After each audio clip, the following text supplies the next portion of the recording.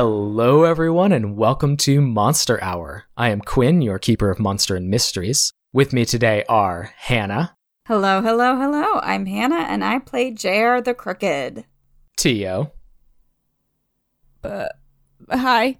I was going to do a fun intro, and I couldn't think of one, except the word au revoir, Episode 50 energy. which is not hello at all. I'm Tio, and I play Constance the Expert. Yep. And Kyle. Hello, hello, hello. This is Kyle. I play Alvin Hughes the Monstrous. Hello, hello, hello. Hello. Last time. Hello. Hello, listeners. It's episode 50. Welcome. We did it. Welcome. Okay. Previously, JR and Constance ventured through the interdimensional rift in search of their erstwhile companion. After experimenting with the memory orbs and exploring the strange networked space that matched the scene following the death of the Ur-Spider, the two of you found yourself in the midst of a strange skirmish between liquid black tendrils and shimmering silver threads playing out across the expanse. After hitching a ride on one of the gossamer filaments, you two were able to locate your companion, but very quickly fell prey to the same fate, the dissociative cacophony of the otherworldly entity. The three of you were left to contend with memories from your past, aided occasionally by the presence of those strange silver threads. We caught a glimpse of June's early years, which featured an above-average number of mall outings, and ultimately led her to a life of semi-righteous criminal pursuits. We saw Constance managing her Booney's funeral and first time visiting the studio after it was passed down to her, culminating in a crescendo of fire and darkness. Mm-hmm. And we followed Alvin as he ping-ponged back and forth between the journey of his own transformation and the memories of his guardian ancestry, ending with the scene of magic itself being sealed away. Alvin and JR. Yes? The two of you wake up. And like waking up from a dream, you know this time it is real. It helps that you are once again in the vast empty expanse of the world of orbs. Overhead, you can see the colossal floating entity. It's at least 2 or 3 times bigger than it was when you saw it previously. Probably now the size of a skyscraper or perhaps an aircraft carrier. Oh, boy. Oh, no. Its bell, previously transparent, is now covered with a slick sheen, like oil over dark water, while the surface churns and seethes in a way that seems anathema to the skin of a living creature. So it's a bad jellyfish. It's bad jellyfish. No. And I shake my finger at it. No, shh. And shh. Extending from the base is an unending network of inky black tentacles stretching out as far as the eye can see. Alvin? This is gonna be tricky to bite. Alvin. I'll be honest. Huh? Alvin? You're okay, good. This JR? is you're here. You're here with me in wherever this is. So where's Constance? The two of you look around, and you see floating some distance away another figure. She's a young woman, probably in her mid-20s. She's wearing kind of funky, eclectic clothing. It looks like there's a lot of paint splatters all over the place. God damn it, Quinn. Keep going. There's a third figure, and they appear to still be unconscious. Just a couple other things to set the scene here. JR, you can see that just like when you arrived, all of these inky black tendrils appear to be locked in some sort of skirmish with a host of silken silver threads, all slashing and striking at one another throughout this vast empty expanse. Okay. And both of you, as you get your bearings, realize that you each have a small bit of that gossamer thread looped around your index finger. Forget-me-not. Ooh, shiny. Very nice. I remember everything up until I got here, right? You remember everything. You remember getting here, you remember meeting that strange man briefly, and then the profoundly unsettling experience of having your consciousness blasted apart, and then slowly piecing it back together with the aid of these silver strings. Thank you, strings. And then coming to. Here. I say to the string on my finger, thank you, string. You did. I love you. Mwah. I want to look around to see if that guy is still here. He does not appear to be anywhere in the immediate vicinity, or anywhere you can see, basically. The scene that you see, Alvin, is this colossal entity that looks vaguely like a jellyfish, although that association is beginning to fade because it's sprouting these inky tendrils kind of from all areas at this point. And as its surface continues to change, that comparison is getting less apt. And it's in kind of you might describe it as a battle, maybe a skirmish with a variety of these silver threads. And that's pretty much all you can see in every direction. Can we get out of here? Like, is there the entrance? Do we see the entrance where Alvin came in? I don't think you see the rift that you entered. Why don't you go ahead and give me a roll to read a bad situation, though? 8. On a 7-9, hold 1. What's the best way out? The best way out is with the assistance of these silver threads. Whether that is through the rift that you came in on, because it sort of brought you here, so potentially it could take you back, or they could take you back, or it seems to have some sort of influence over this space, so perhaps in some other way it could extract you. But either way, those threads are your way out. Okay. Well, I would like to swim over to this person. Wait, how did Alvin do it? Alvin thought about it and then he flew over there. Mm-hmm. So I do that and then fly over, Okay. swim over. I make my way. It would be a nice little jaunty walk if we were in the real world, but we're not. Yeah. So it's a jaunty fly. Float, swim, soar, fly. Yep. You can describe it in any varied number of I ways. casually go whoosh there. on over. Yeah, you just whoosh. You just whoosh over there. It's good. I imagine that Alvin is whooshing the way somebody would comically slide across a bit like Tom Cruise in Risky Business. Mhm. Yeah. I would like to investigate what's going on with this woman. Yeah. Is she awake? This woman appears to be unconscious. She seems okay. There's no obvious signs of injury. Her heart rate seems fine, maybe a bit elevated. If you open her eyes, they're moving. Ugh. So you get the sense that there's some brain activity going on, whether it's like a dream or, something else. But she's not awake. I shake her. You shake her. Yeah. Does she wake up? No. I slap her. Just once. You go to slap her and you actually can see there's already a red mark, of a hand. Very strange. It almost lines up perfectly, actually, with where you were going to slap her. What? Listeners, Oh, you slapped sorry. her earlier. You may recall you slapped Constance twice in 2 episodes ago. Yes. Okay, so I'm looking at her and I'm like, this is all right. So either she knows that I'm going to slap her, or it appears I have slapped her before. That's weird. JR, I think it's reasonable that your character would make this connection. She looks exactly like the students at the entrance to the rift. Okay. It looks like the exact same condition. Does she have any writing on her arm? A whole bunch, yeah. Yeah, more than anybody we've ever seen. Can I read it? Yeah, sure. There's a whole lot of it.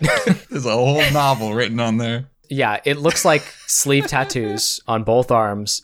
There's Great, just love a it. whole lot of notations about just strange descriptions of people. Code. There's trust the wolf man, and there's talk about a woman in a suit, presumably you, and then Yeah. just a bunch of other people, some of which ring a bell, some doesn't. So yeah, there's a whole lot of writing there. Well, Alvin, I think we know her. I think this is somebody that we know. Because, look, woman in a suit, that's me. And Wolfman, that's you. Yeah, I don't know a whole lot allegedly. more. Listen, I don't know. For a long time, I thought I was the only wolf man, but then my sister can do kind of wolf stuff, and I just saw memories of a bunch of wolf stuff. Okay, but counterpoint references both a woman in a suit and a wolf man. If it was just the wolf man, I'd be like, okay, that's a possibility. She's talking about somebody else. But I think she's talking about both of us. Alvin, I'm willing to bet a lot that she's referencing both of us, and she clearly needs our help. That's a good, yeah. The data lines up. Yeah.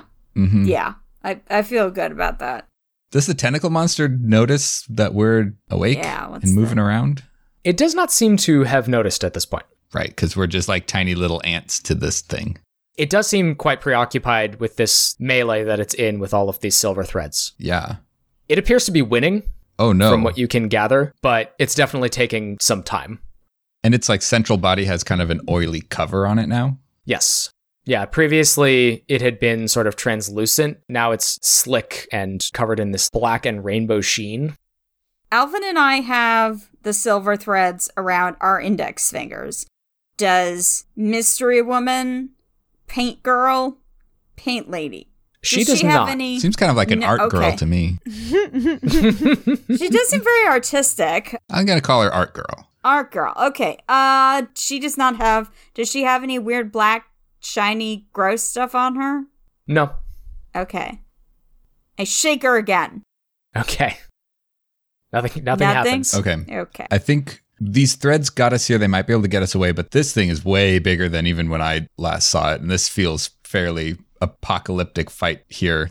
BT Dubs, the threads I'm pretty sure are from Anansi. He was helping us out in there. Oh, that makes sense. Because there's... Yeah, okay. Cliff notes. I tell her the cliff notes of the vision I saw as fast as I can. And then I say, I feel like I need to help these threads out here. I've got thread myself. I guess I could try to go punch it in its big old building size head. Alvin, you seriously think you're going to be able to take that on? Like, I know you're a big punchy boy, but like that thing is huge. It's big, but it's got a cover on it. Maybe this thing can help me get inside, muck about with something in there. I don't know. Maybe it's inflated and the like memory pressure inside is really high and all it needs is one good pop. So it's like that scene in Guardians of the Galaxy 2 where Drax gets eaten by the thing and then he carves his way out. Either way, I think these threads need some help.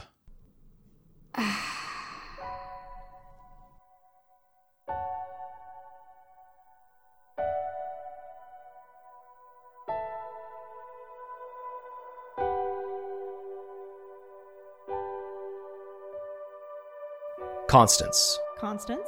You are floating through a sea of tar beneath the midnight sky. The ocean of ink surrounding you is heavy and clings to your skin, For a moment, weighing you down as you tread sinking water. feeling. The surface is rough and tempestuous, swells cresting and crashing down with an unnatural absence of sound. Your only point of reference in this We'll space stick with them. is the thin, oily sheen separating the two unending voids of darkness from one another. My first gallery opening. I hear Mr. Thompson call my name. Ridiculously large. Would you like to present? We should probably be heading back from the farmer's market that I have admired in town. What happens next? Constance, you are pitching back and forth in this ocean of ink, the sea of tar, amidst a coal-black sky. Surprised that What do you do? continued to stand here. I spit on it. Oh boy, did I. What happens? Defiant to the end. And for that, yeah, of course. I'm incredibly proud of myself. You spit, and just inches from your face, you can't even see it. You can't even see it fall into this ocean of tar. Wait, when you say fall into, it's all around me, right? Like, I have no sense of direction in here, right? Every artist that I have admired in their paintings are down, and instead are four of just as I'm going to pat myself on the back for this, I'm going to need the space. I realize that not a single one has a sold sticker on it. You can still vaguely identify up and down. Okay. If only because you appear to be floating in something, this viscous, thick liquid, and above you is not liquid. But that's about the extent of your directional sense. Okay. I use my legs to kick and propel myself up. Like when you're swimming underwater in a pool and you kick hard to like push yourself past the surface. I could tell that this is what happens. I could easily take over. Trying to think if this should be a roll or not.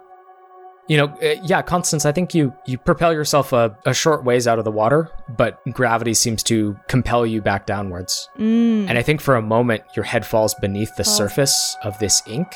And for a period of time, I don't think you even understand or know or comprehend how long Forevermore. you completely lose track of everything.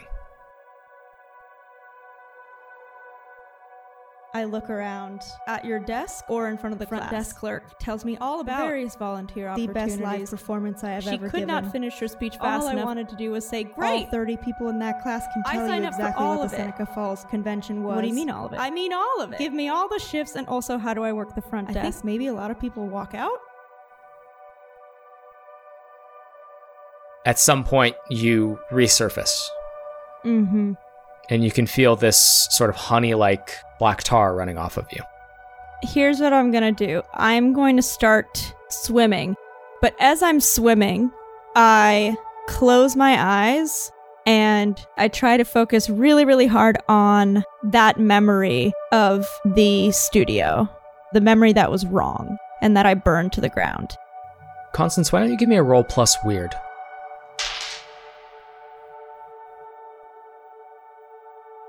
My dad looks at me. Random garage sale. Shall we take a peek? We find exactly what he was looking for. An old, almost like defunct, just television for a moment to bring it up. And there we are, carting it home, out in the backyard, him telling me stories every renowned poet that came through his program while he fixes seemingly broken TV and sneaks it into my room. My mom didn't know for 3 whole years that I had a TV in my bedroom. Ooh, that's a solid 11. You think very hard about that memory. And it's kind of like grasping for something that's just out of reach. You can sort of feel it, but it's fuzzy and the details are unclear. You can't get there. But the concept is good. And I think actually as you do this, overhead, you can see what look like a handful of stars. And they twinkle and blink in and out and flicker and fade, all except for one.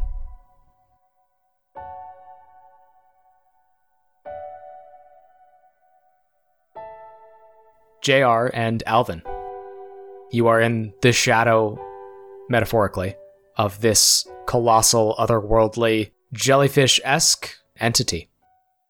What do you do? Alvin, do you want to roll this out? Yeah. I get in the back of my airspeeder and I say, I feel like I could take on the whole empire myself. So we want to help these threads in their battle against the tendril monster. Mm-hmm. And so what we think would be good is to whoosh around and try to collect some of these threads and try to entangle the tendrils and try to disable some of them by wrapping them up, not unlike AT-AT walkers. Okay. Yeah. Is this something that you are both doing, or is this Alvin's part and JR is doing something else? Well, how does this all work? That's a good question. I mean, we're doing this together. Obviously, Alvin is going to be doing the actual physical act of zooming around and trying to tie the tendrils. But we thought either maybe we could try and trap it. The other thing we were thinking is perhaps communicating with it, because one of the magic things is communicate with something that you do not share a language with. Sure. Just to see what's going on. Oh, Alvin. Yes. I got it. Communicate with me. Good communication is essential. Because I need some help, gang. Here's what I'm thinking, Alvin. I'm going to communicate with it, and I'm going to distract it. Ooh, yeah. Yeah. So I think that's what we're going to do, is I would like to try and communicate with it, and Alvin's going to zoom around, and depending on how that goes, I may try to assist magically as well. JR, what does it look like as you try to communicate with this extraplanar, otherworldly entity? I hold out my hand, and I go, what do you want? With this, the intention of trying to get an answer from it in a language that I will understand. Give me a roll plus weird. 8. On a 7 and 9, there is a glitch. Let's see. Hold on. Unwanted attention. Distract it. Well, let's see what happens. Immediate unwelcome attention. Because I think that's the point of this. Yeah, that does seem to align with your plan to distract it. Yep. So, JR, you brandish the key and shout, "What do you want?" And it reverberates through this space. You get the feeling that somehow your voice has occupied this entire expanse all at once. Cool. And JR, this colossal entity rotates. It doesn't even turn, it just sort of rotates. And you get the vague sense that it is oriented towards you. And you hear that cacophony of asynchronous tones come once again. It fills your ears, although you seem somehow resistant to the dissociative effects. It doesn't cause you to slip into unconsciousness or overwhelm your senses in any way, but instead you're filled with a singular thought. And I don't know, I guess for lack of a better term, it doesn't translate, but as best as you can sort of wrap your head around it, it wants to control, to occupy, to subsume. You get a sense of hollowness that has slowly been filled and is continuing to be filled, and it wants to be full. Okay, so what I'm hearing is somebody didn't get hugged enough when they were a child. Okay, got it. And JR, as this happens, all of the black tendrils in the vicinity turn to you. And the closest one sharpens itself to a point and stabs through your shoulder for 3 harm. I am 1 away from dying, so I hope you're happy with yourself. All right, Alvin, you better do this thing, because I'm about to go tits up. Or tits directional. I'm not sure what's up right now. I'm gonna be dead. Space and time are meaningless construct. Tits up, 6 feet under. Under space. The continuum. I'm under the space-time continuum. Yes. It's like under the jail, I think. Put me under the jail. Yes! Alvin, this scene unfolds, and JR has very much distracted this entity. I think I'm not even going to ever roll help out. I think you just get a +1 on your roll here. Thanks, JR. What do you do? So Alvin is going to Superman whoosh as fast as he can around this entity. And he's going to try to, through thoughts, reach out to Anansi and these threads and collect a bunch of them and try to whoosh around these tentacles and gather them up in large bunches, binding them together with the silvery thread. Alvin, there's no response. Like, there's no communication that happens here, but you do see around you several of these gossamer silk and silver threads, almost as though they're proffering themselves to be taken hold of. Follow me! I'll grab a bunch of them. I think this is going to be an act under pressure. And this is extremely weird, so though. Go ahead and roll plus weird instead of plus cool with your ability. Plus weird with the +1 from JR. Act under pressure. All right. Not too bad. 12. All right. Do you have that one advanced? I have that one advanced. Yes, sir. Okay. Do you want to tell the listeners what happens on an advanced act under pressure? You may choose to either do what you wanted and something else, or to do what you wanted to absolute perfection. Now, I had an image where Alvin went and punctured the main orb of this thing, punching through that inky goop. I think that's pretty cool. So I think that's what I do. I think Alvin does a bunch of loop-de-loops, wraps up a couple groups of these tendrils to try to keep them at bay, help the other threads out, and then just like pulls up and shoots straight into the middle of the spooky jelly.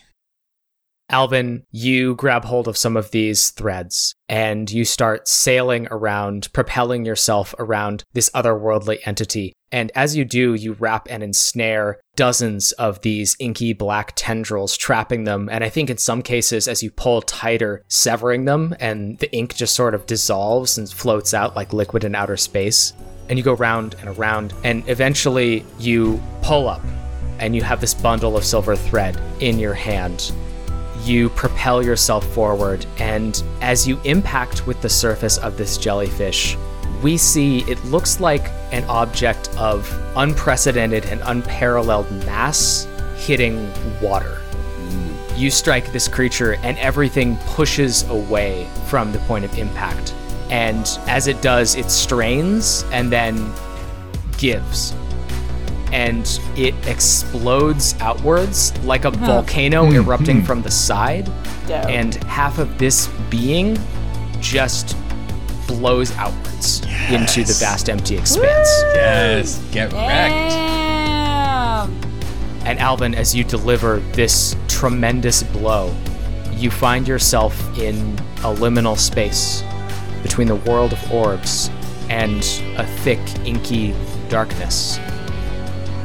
And ahead of you, you can see 11 glowing orbs of light, all arranged in a circle.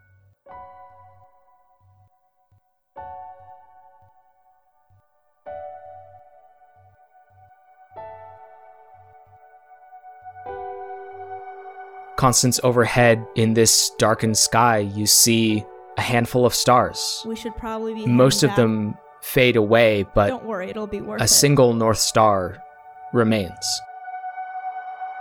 Give me a roll, past lives. Yes! Ooh. Oh, it's the baby star.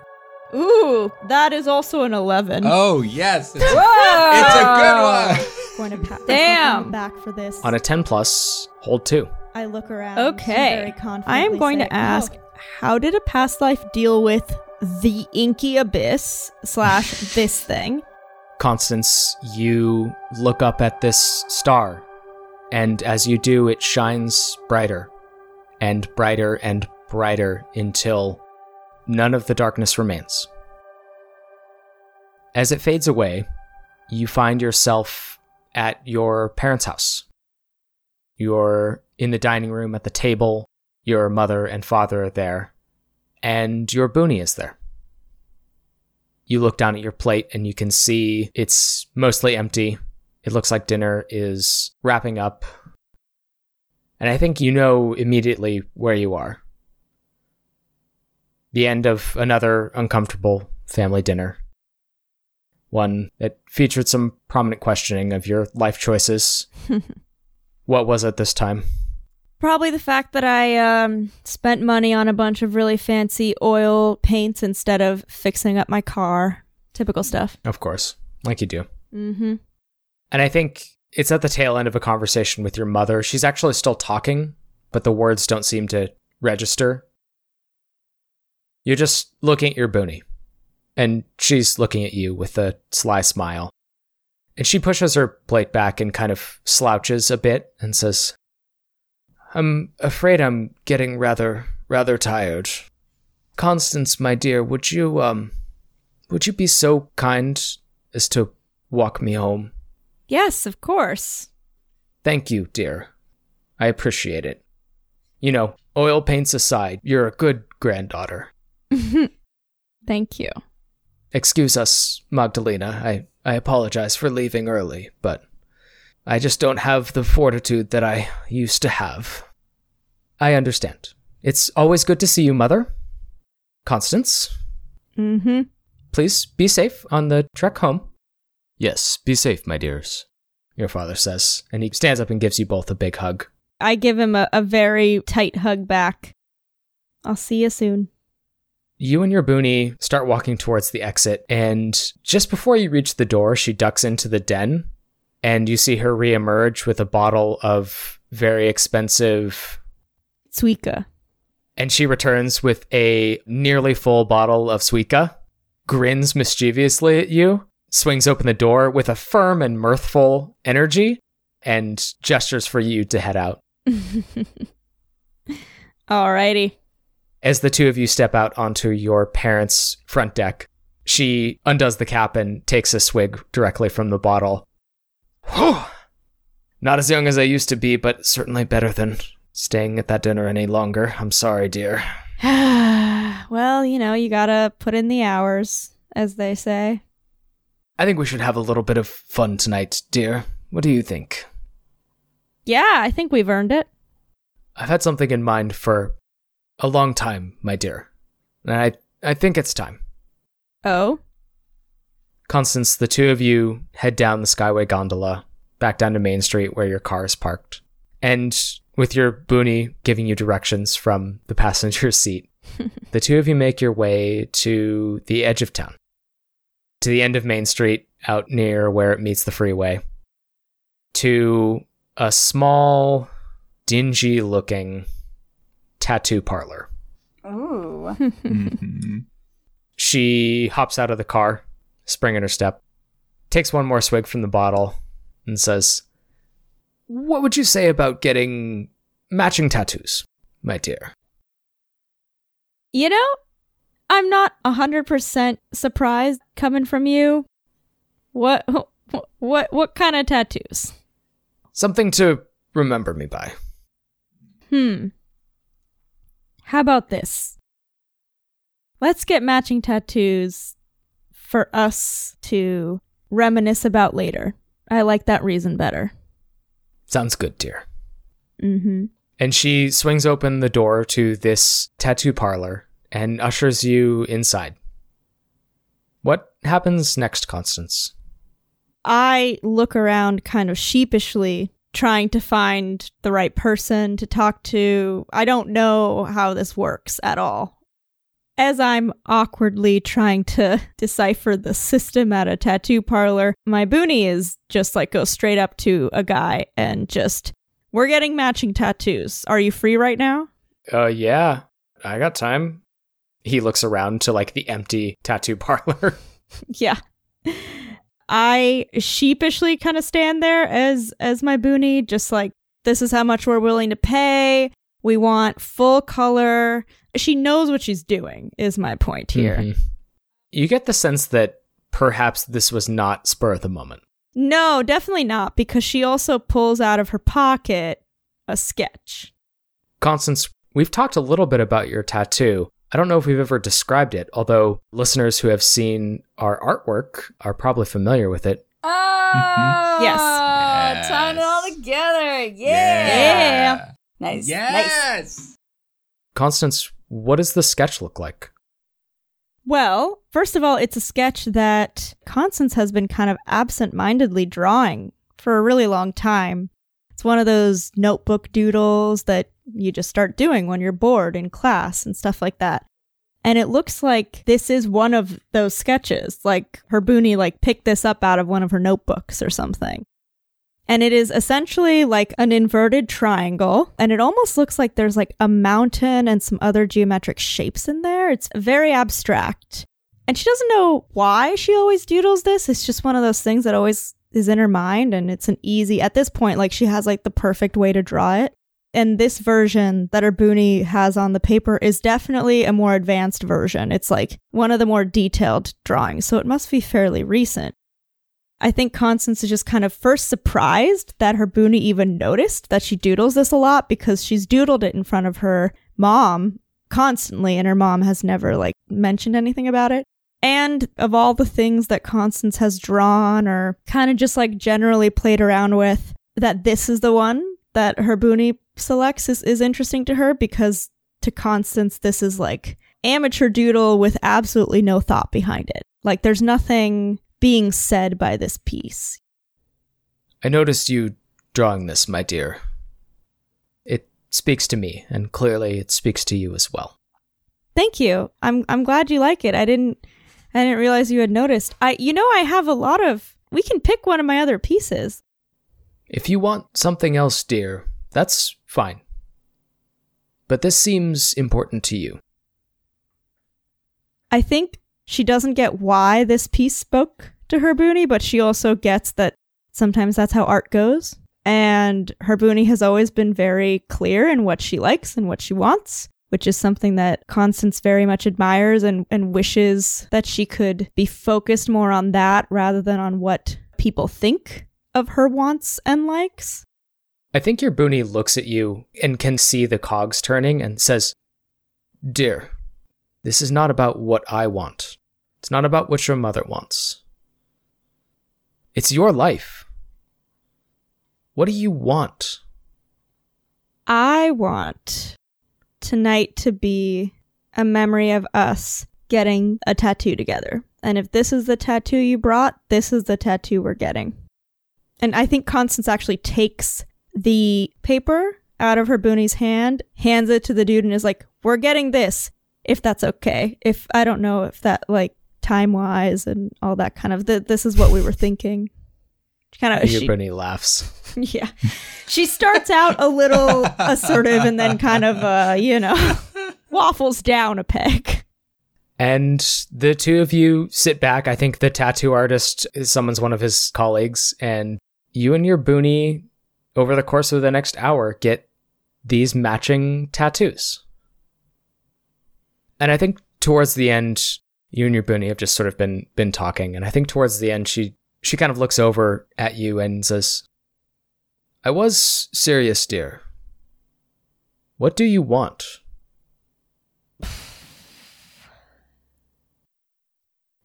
I have no idea how to answer that question.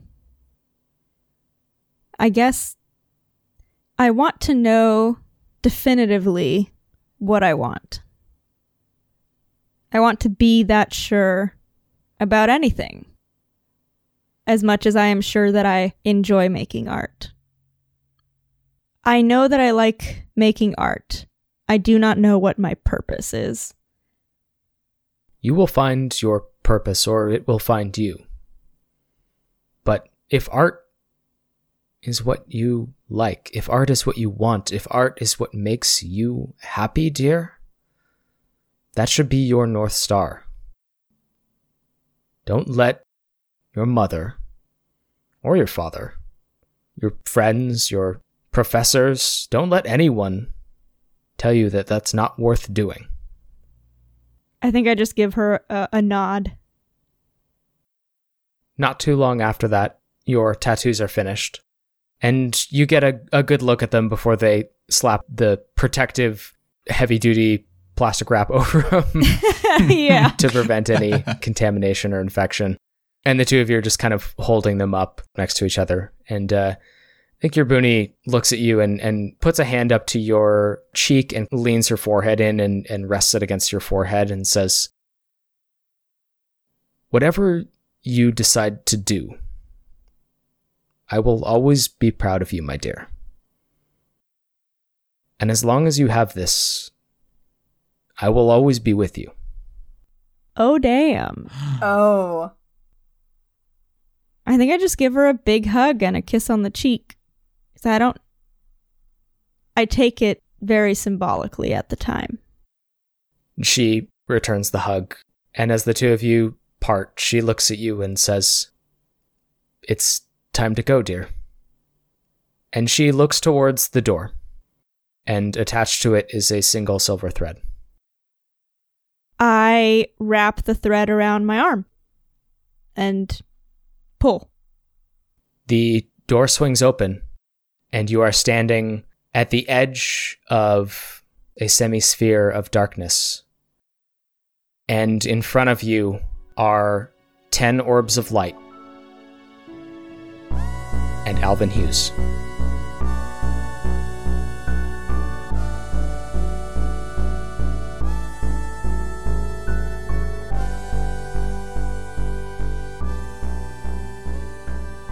Hey folks, Quinn here. Thank you all so much for tuning in to episode 50 of Monster Hour. If you are listening to this, if you've made it this far, there are no words to express our profound gratitude.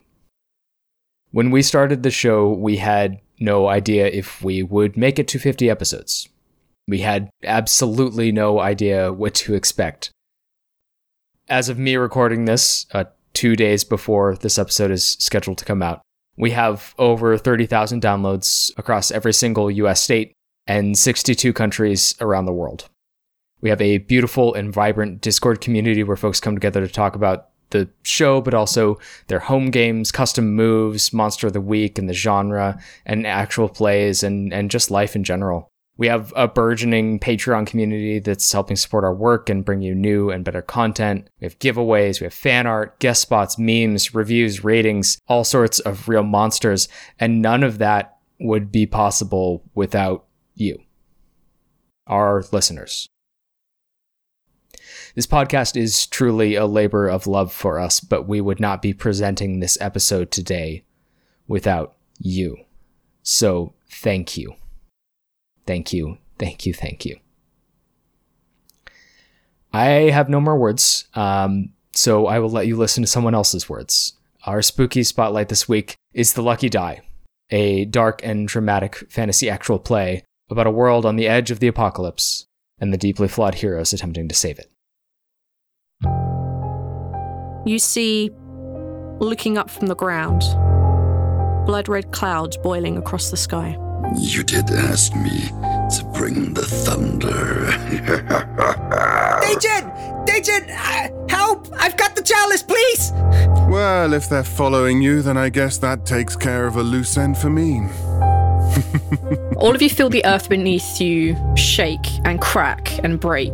I feel that I have failed both of you, and I am sorry for that. This has nothing to do with you being a bad leader. Do you want a countdown? Oh, I think I want a countdown.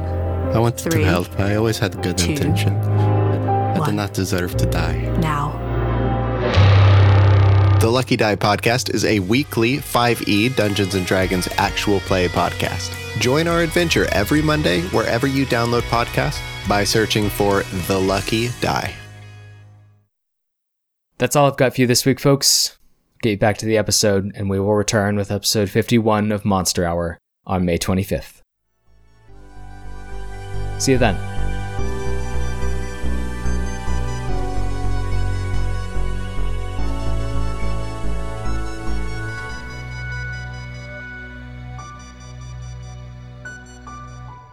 Alvin, you see in the wake of your devastating blow, a silver thread jettison itself from your hand, wrap around one of those 11 orbs, and yank it free.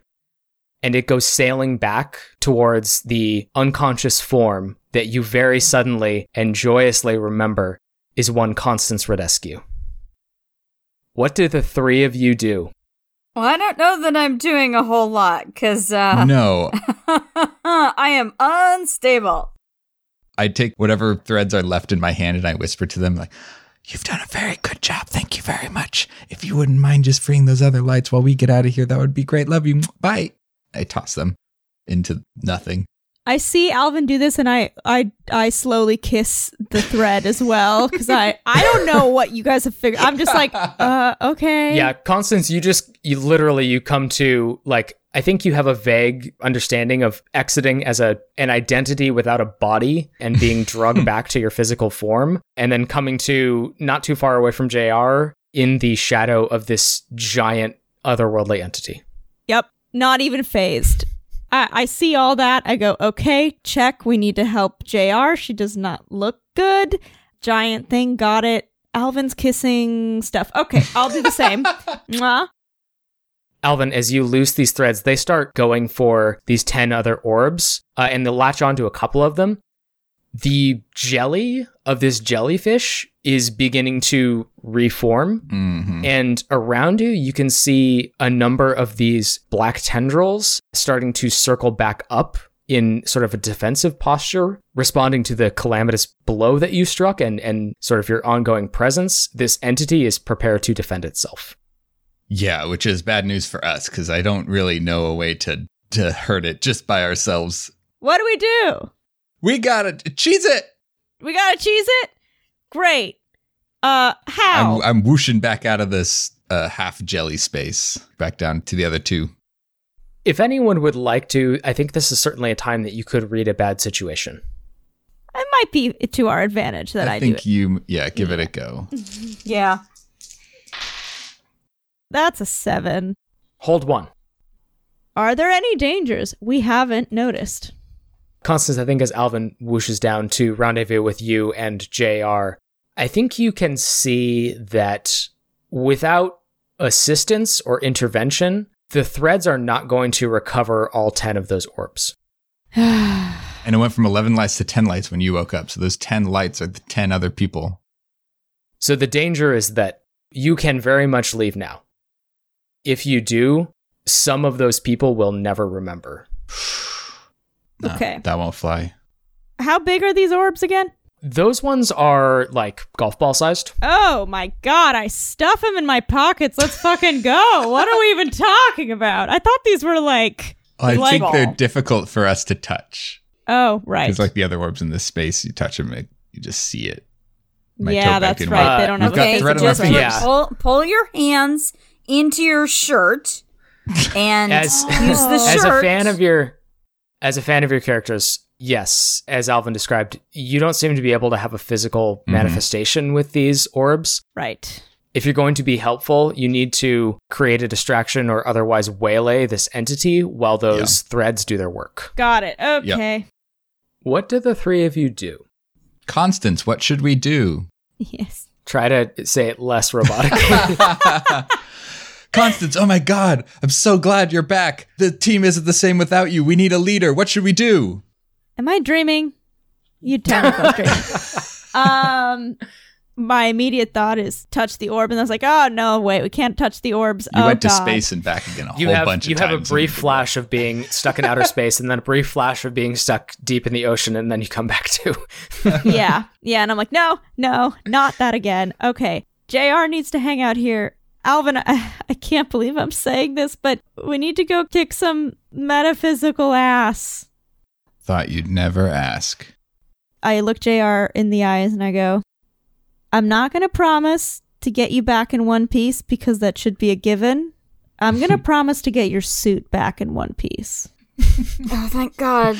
It's already got a hole in it. We'll Can't fix take that. much more.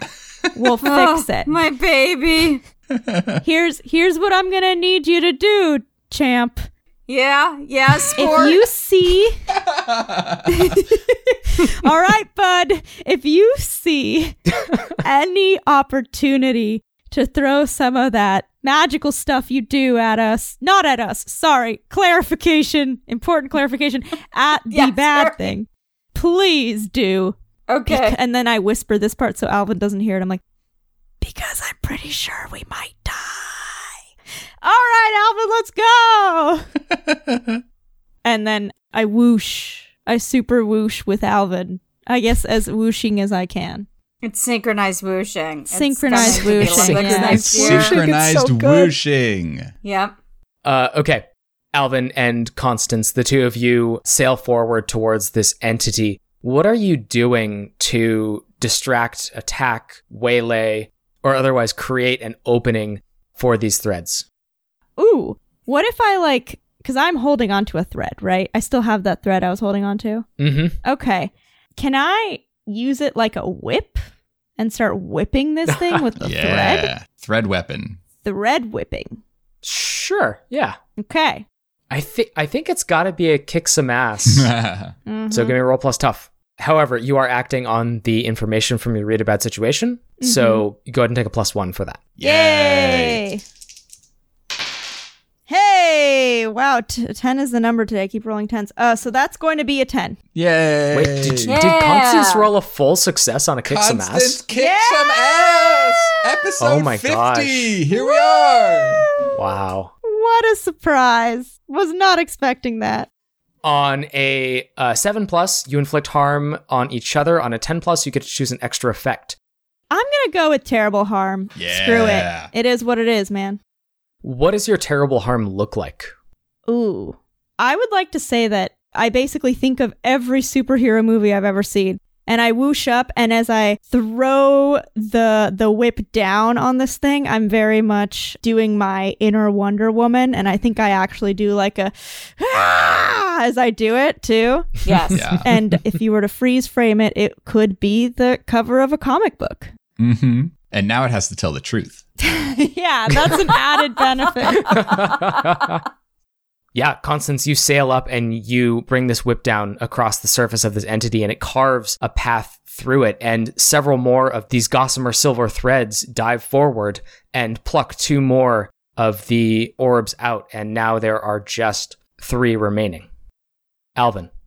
I'm going to act as like a lead blocker for these gossamer threads as they are dashing into the center of this half sphere remains of the jelly. Alvin is going to fly in and just like try to shoulder bash tentacles out of the way as they try to interfere.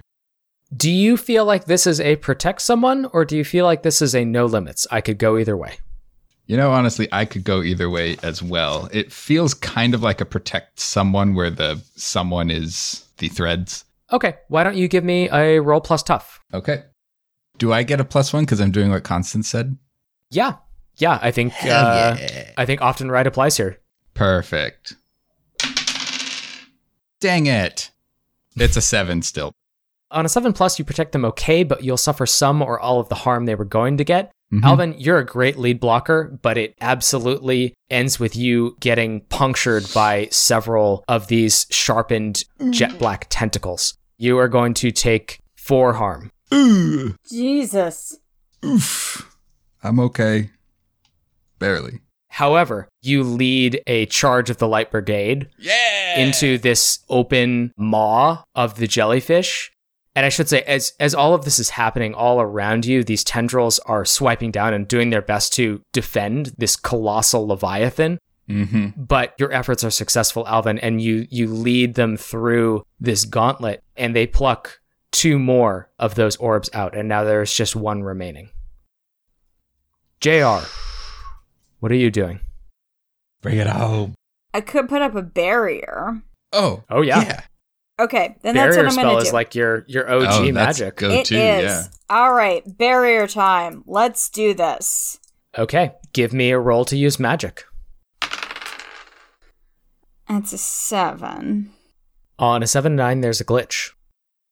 Well, kids, I can't take 1 harm. No. Because if I take 1 harm, I will die. I do not want to attract immediate unwelcome attention.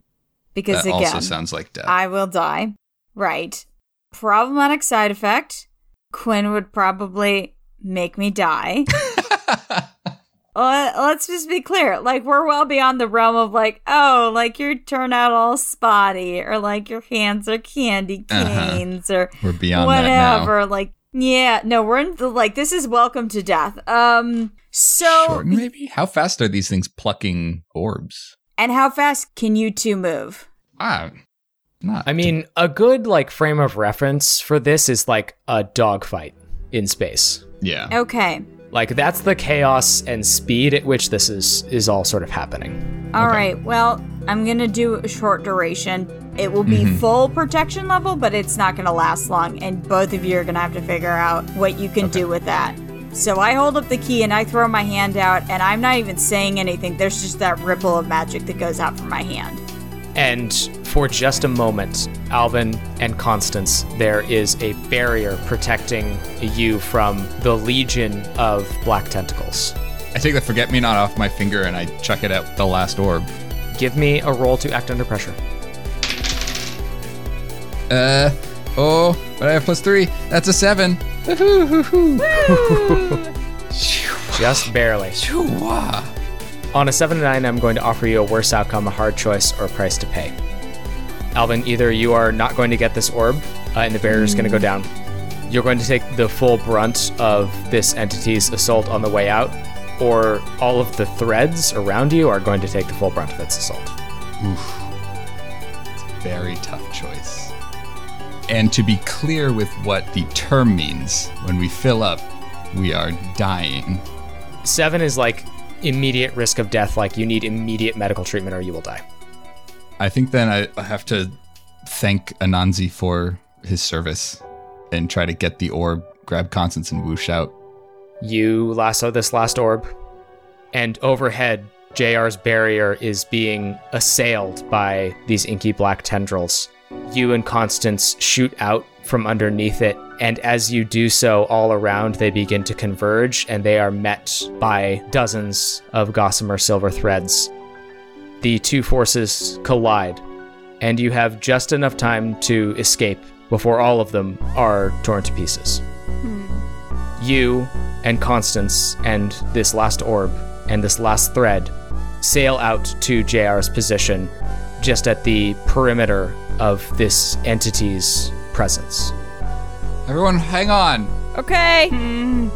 As you think that, the 3 of you are sailing away, and you get a bird's eye view, such as it is, of this entity, subsuming this vast empty expanse, its tendrils snaking through the orbs in every direction, until you reach what seems to be the edge, the end, the perimeter. The lone silver thread deposits you there, and in front of you opens a window, like you are all too familiar with. And through it, you can see the studio. We're gonna fix this.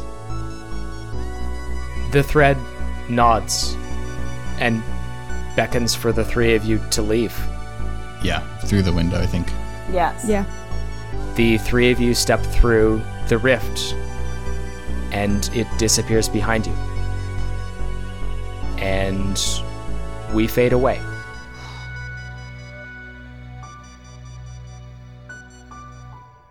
and we fade in on a different scene. We see the Chamberlain Library at Firmament College. It's closed off with police caution tape, and 24 FPD officers are stationed at the entrance.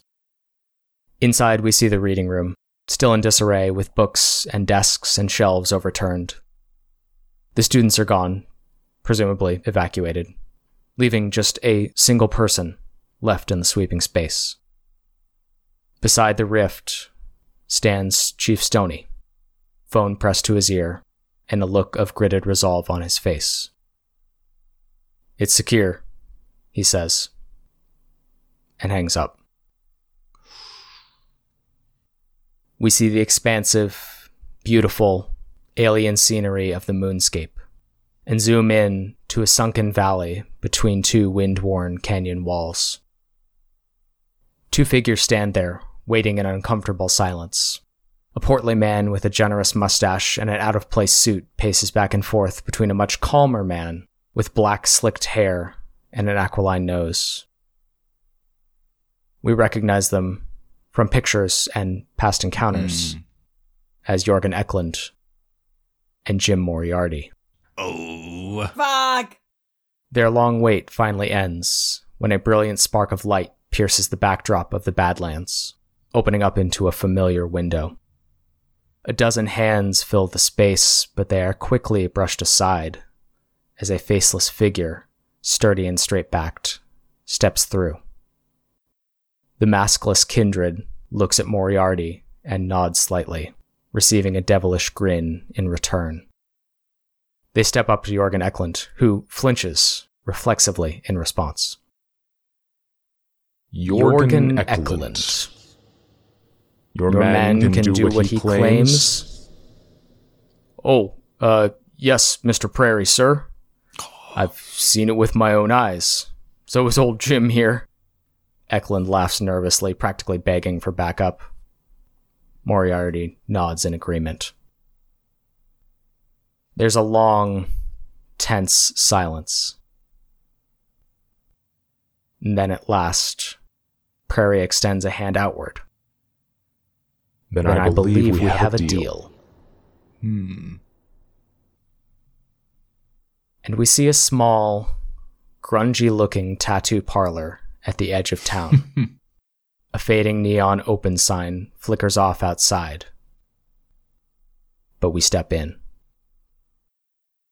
It's dark and quiet and empty, save for one station in the very back. Two women stand over a desk, looking down at a piece of paper. A hand-drawn sketch depicting 3 peaks, each in its own stylized fashion, rising up from an inverted triangle. 3 years ago, you did a pair of these tattoos. A teenager and her grandmother. Do you remember them? Listen, ma'am, I don't know what weird sort of relationship you got with your family, but that girl was over 18, and if her and her granny wanted matching tattoos, I didn't have any legal obligation. Can you duplicate them? I'm sorry? Can you do it again, exactly the same way? I mean, yeah, I can do it. Then do it, says Magdalena Rodescu, as she takes a seat in the chair.